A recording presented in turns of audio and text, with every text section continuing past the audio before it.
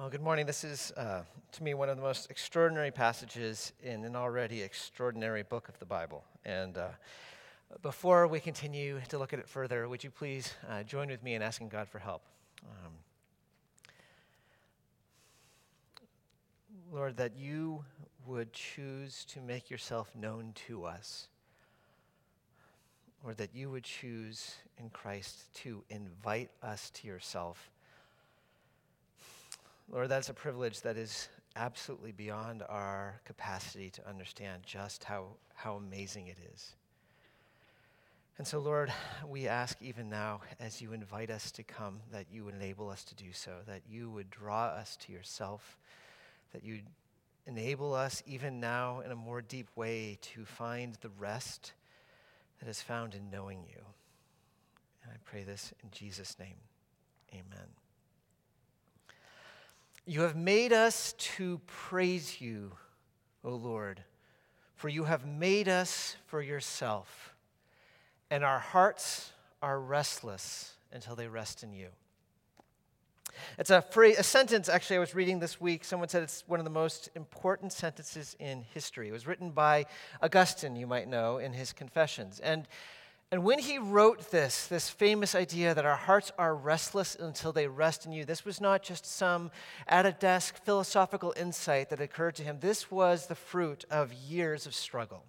Perhaps you know the story. Augustine was a man who grew up in North Africa. His mom was a devout Christian who regularly was praying for him to know Christ. Meanwhile, his father was not. His father was ambitious for him.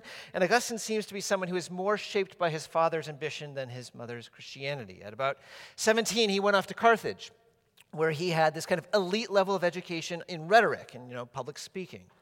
And he showed himself very early on to be an absolute genius. He was successful in almost every way.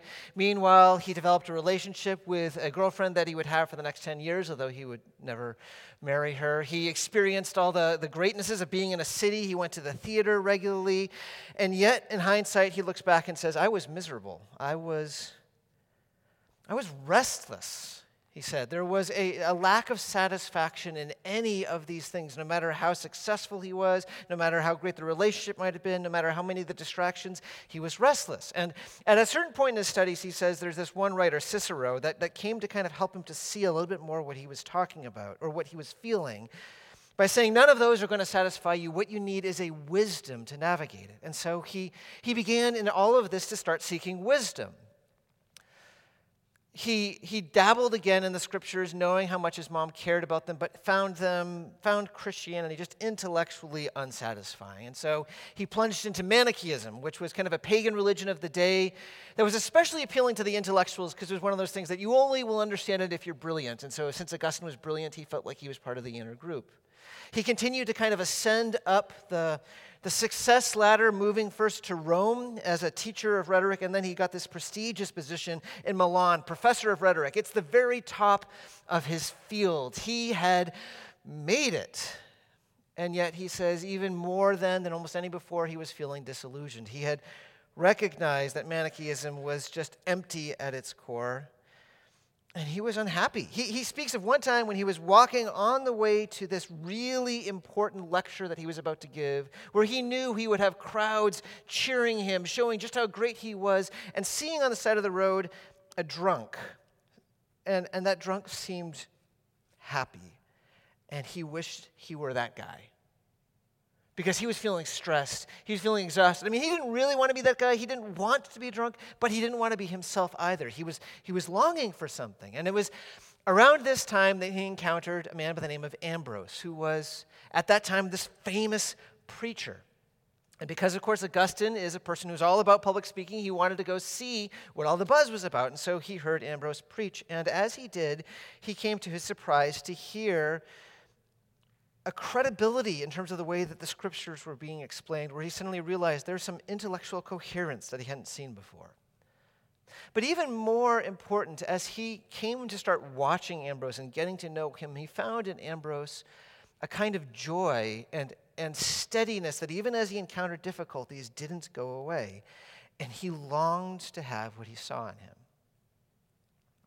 So finally, there's kind of like a breaking point. There was a day where he just kind of had almost this emotional breakdown. He had a conversation with this person he just met, and this person he just met spoke about how he had become a Christian, this other person, and the joy that he experienced in coming to know Christ. And Augustine he just kind of like fell apart. He felt this deep sense of longing to have what this guy had, and yet this deep sense of uncertainty and inadequacy and stuckness, and he didn't know what to do. And he says in his confessions that at that moment he heard what sounded like a child's voice, although in hindsight he's pretty convinced it's not a kid. He thinks it was an angel.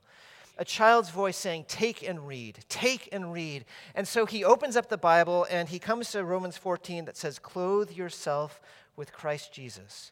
And he says, in that moment, suddenly light filled his heart. His doubt subsided, and he came to know God. And it is out of that story of being found that Augustine writes those words, "You move us to praise us, O Lord, to praise you, O Lord, for you have made us for yourself, and our hearts are restless until they rest in you." He writes that because he doesn't believe, while on one hand, his own experience was unique to himself, he doesn't think that was only about himself, but that there is a deeper underlying truth that is part of the human condition, that none of us will find rest until we know what it is to worship the one true God, because that, he says, is how we were made at our very core. And even today, I think if Augustine were here, he would pose this question to you. Do you feel restless? You know, one of the interesting things about this year is that COVID, for all of its bad things, one of the things it's doing is it's removing the distractions to some degree. We generally try to escape our dissatisfaction by having lots of things attracting our attention, by being so busy that the unsatisfaction can't catch up with us. And COVID has kind of like pulled some of that back, and it's forcing us to ask questions. Questions like, we have all of this information and all of this science, but are we any wiser than we've ever been? We have all of this wealth, all of this stuff, but are we any happier? We have had centuries upon centuries of progress, but are we satisfied? And Augustine would say, of course not, because none of those things are what you need. You were made to know God and worship Him, and until you come to that, you will always be restless. And it is the rest that Augustine speaks about in his Confessions that Jesus is speaking about in the passage that we have just read. If you don't have it open before you, I invite you to do so in your bulletins or your Bibles, because we'll be kind of referring to that regularly. And you might have noticed, as it was being read, that there seems to be just kind of, 3 different paragraphs. And in some ways, it maybe feels like it's a couple of ideas. At first, Jesus talks about what it is to know God, and then at a certain point, he makes an invitation. But what I want us to actually understand is that it's all talking about the same thing. It's all talking about rest. So in verse 27, when Jesus says, only the Father knows the Son, and only the Son knows the Father, and those to whom the Son chooses to reveal him. What does he say right after? After he says, the only one who can help you know God is me. That's what that means, right? Then he says, so come to me, all you who are weary and burdened, and I will give you rest. And the implication is clear. The rest that Jesus is offering in verse 28 is the rest that comes in knowing God. What we have here in these verses is an invitation by our gentle Savior to experience that rest in God that Augustine speaks of. And so this morning, what I want us to do is just to notice 2 truths that he makes absolutely clear in these verses as he's inviting us to experience that. And that is that this knowledge of God in which rest is found is a gift. And this knowledge of God in which rest is found comes in a way. So this knowledge of God in which rest is found is a gift. Again, just quoting the same verse that we just read, come to me all you who are weary and burdened, and I will give you rest. It's a gift. It's not something that we can just acquire or achieve on our own. I emphasize that because not only do I think that's strongly in this passage, but I think that's actually a strong impulse that in general human beings have. We have this sense that God is something or someone that we can discover like a lost continent in the ocean, that if we just work hard enough, if we just think hard enough, if we just process long enough, we can figure this out. We can figure God out. And if for some reason after us really working to think and to understand God still doesn't make sense to us, well, then he probably doesn't exist at all. We assume that God is some object that we can master if we just work hard enough to understand. But why in the world do we think of God in that way? It should be absolutely clear to us with just a moment's thinking that knowing God is going to be unlike any other kind of knowledge that we have access to. I mean, think about it. How in science do we come to know biology or physics? We come to know how bodies work by dissecting them. We come to understand physics by in a laboratory testing things multiple times and noticing patterns. Or in medicine, we have a control group where one's a placebo and one's not. We're trying to kind of stand over and understand by mastering it. None of that works when it comes to the God who stands outside of the universe and reigns over all. You can't put God in a laboratory and under a microscope. You can't have a control group where there's a world without God and another one where there's a world with God so you can see the difference they would be. You can't have this category of, let's look at 6 different versions of God and see which one works in which way. All of that implies that he is like us, but he is not. He is so far above us. He is the Lord of heaven and earth who cannot be known through our natural abilities. How do you know a God like that? You can't know him just through your own tools of understanding. And Jesus himself makes that transparent in verse 27 when he says, as we've already noted, only the Father knows the Son, and only the Son knows the Father. In other words, he's saying the only one who truly has natural access to knowing God is God. In all eternity, the Trinity, the Father and the Son and the fellowship of the Spirit, they delight in this knowledge of each other because they're God. They understand what it is to be God because they are God, but no one else can know God in that way. In fact, anyone who pretends to feel like they've figured God out, anyone who imagines that through this careful process of deductive reasoning, they've been able to figure out exactly who God must be and how he must act. I don't know what they know, but I know it's not God. Because the person who is God cannot be contained by our understanding. I mean, notice what Jesus praises God for at the very beginning of our passage when he says, I praise you, Father, Lord of heaven and earth, that you have hidden these things from the wise and the learned.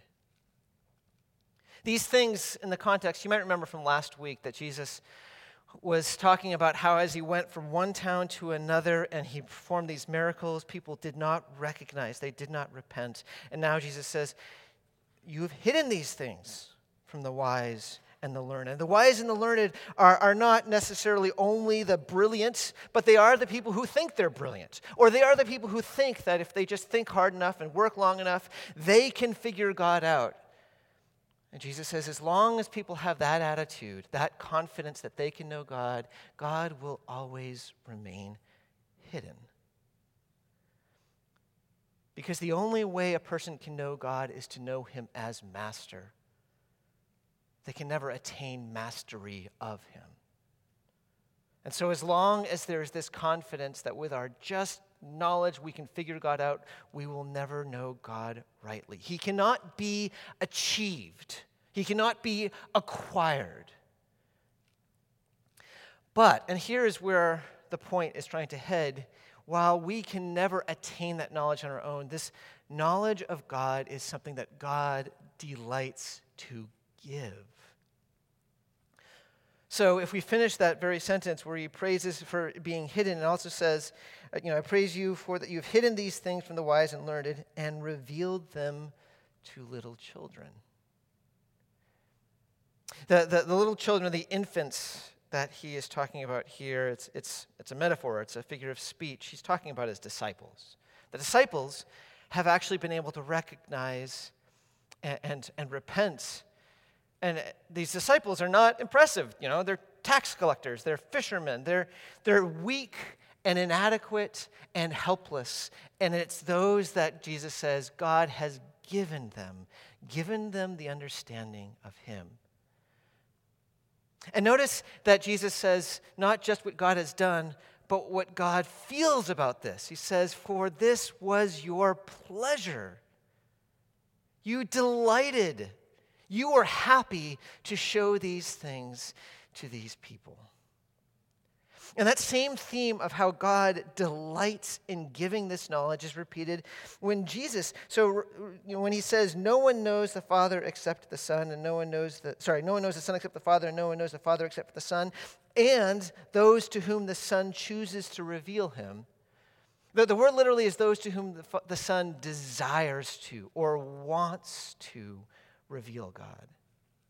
And who does Jesus want to show God to? The very next verse, "Come to me, all of you." I want all of you to know the Father. That's why I've come so that I can give this rest to all of you. The point that we're supposed to understand from this is we have a God who, on one hand, we can never just figure him out on our own, but we have a God who wants to enable us to know him and experience him. Which, if we just stop for a moment and think about that we're talking about the creator of the universe who wants to be known, that's extraordinary. I mean, one of the ways in any human relationship that we know that relationship is important, whether we're talking about a friendship or a dating relationship or family member, is when that person opens up and allows us to know the very hidden aspects of who they are, the deepest parts of their personality. They welcome us in the very heart of their lives. And what we see here is that is how God is towards you. I want you to know me. I want you to have a relationship with me. I want you to experience my love and delight in the glory of who I am and find rest. God wants to give you this knowledge of him in which we find rest. This knowledge is a gift. And that brings us now to the second point, and that is this knowledge in which we find rest comes through a way of life. Specifically, as we'll see in the next verses, it comes through an apprenticeship. So in verse 28, after Jesus has said that there is only one way to experience this rest, and it's through me. It's through me giving it to you. Then he gives us the instruction about how to receive it. It's an invitation. And the invitation is an invitation that is about him. He says, "Come. Come to me, you who are weary and burdened." And by that, he's talking about all of us. All of us are the weary. All of us are the burdened, whether we acknowledge it or not. We were never meant to live in a world that is disconnected from God. And we feel that. We feel the exhaustion, the burden of trying to work well, to love well, to live well in a world that is broken, and if we are honest, with our own selves not being right. And we try to distract ourselves. We try to escape ourselves from the awareness of this weariness, but at certain times it catches up to us, and we just feel the impossibility. The demands are too many. The sadness is too great, and our abilities are way too small. And Jesus speaks to us saying, "Come to me. I see you. I see your weariness. And if you are honest enough with yourself to recognize that, then I want you to know, I want you to come to me." He's calling us to a choice. Turn from the way that is making you so exhausted and and turn towards me and come to me. This is what we were talking about last week, if you remember, when we spoke of repentance. Repentance being a change in life direction. Turn away from this thing that is exhausting you and turn to me so that I will find you rest. I will give you rest. And notice how this rest is given to us. It's given not in this one-time decision, but in a lifestyle that Jesus has for us. He says, "Take my yoke upon you and learn from me." Now that language of yoke, probably most of us don't have much of experience with a yoke, and those of us who do might think of it in terms of like an ox or two oxen usually that had like some sort of wooden frame by which they would pull a plow together. But honestly, actually, in that time, that was not the primary yoke that people would be thinking of, and that's probably not the image that Jesus is using here. Yoke oftentimes was just like a single pole. Like if you can imagine this as a stick.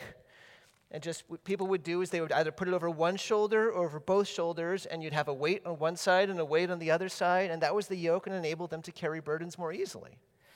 And it became such a common thing that it was used oftentimes as a figure of speech, oftentimes referring to coming under someone else's rule. So, if you were part of a small nation under a larger nation, you would be under the yoke of that ruler. Israelites would speak about being under the yoke of the law. When Jesus is saying, "Take my yoke upon you," he is saying, "Allow me to be your master." And specifically, he's asking that in the context of discipleship. Take my yoke upon you and learn from me. It's apprenticeship language.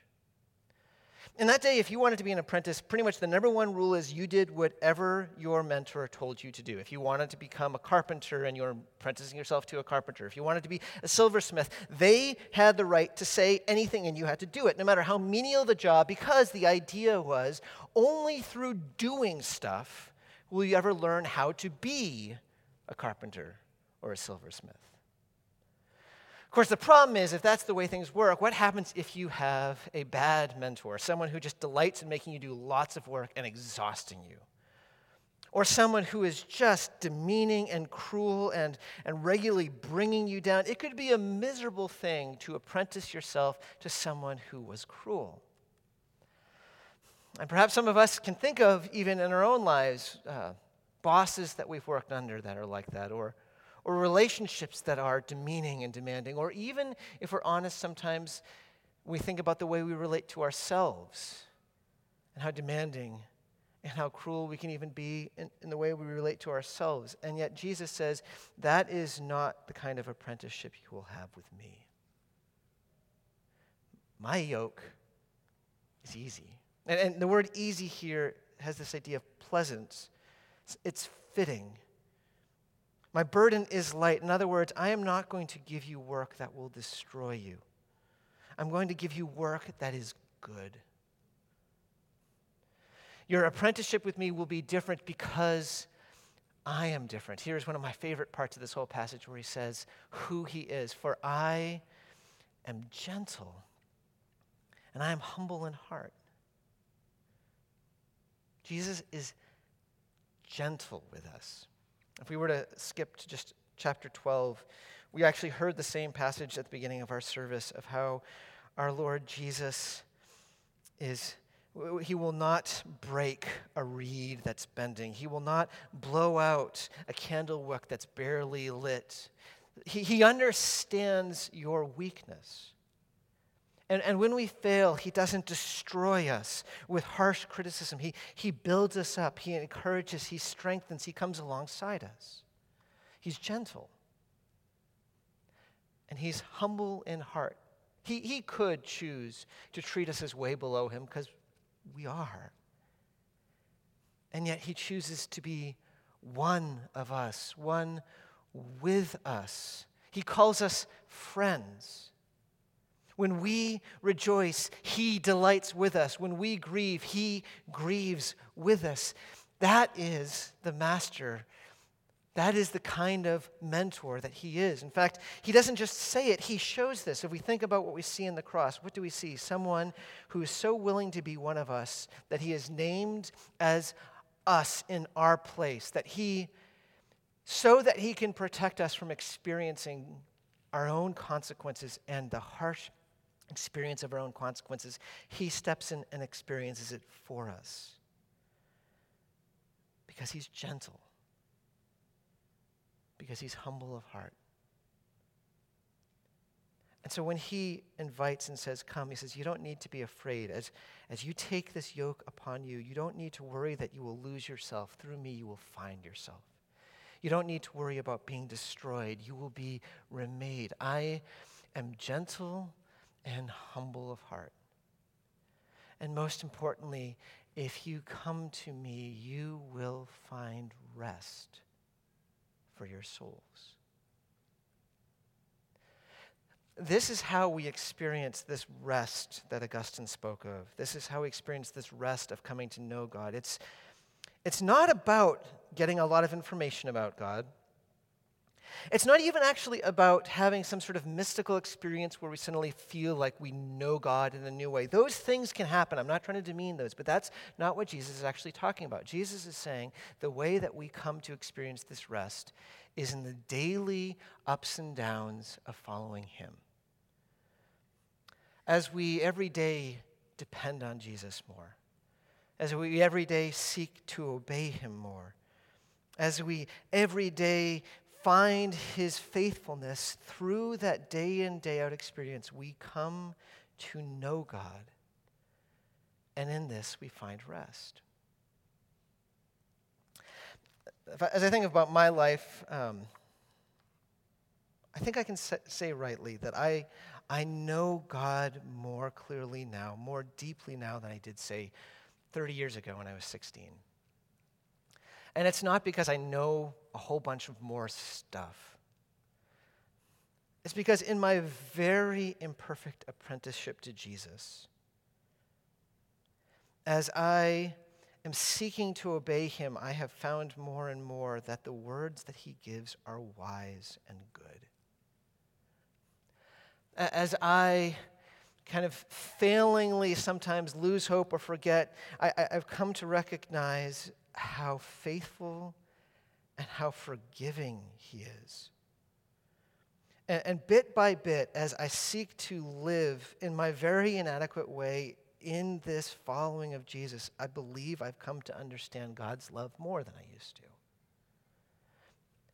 Now, that's not in any way extraordinary. This is me just describing what it is to be a Christian. It is through this daily living into following Jesus that God gives us this knowledge of him. And it is through this living knowledge of God that we come to experience rest. That rest is not a rest where we are free from all activity. The very idea of a yoke tells us otherwise. But it is a rest of knowing that what we do is not in vain, but that God is doing something in and through it, and that strengthens us. This rest that Jesus promises, it's not a rest that frees us from hardship. Jesus is very clear that there are things that will be hard.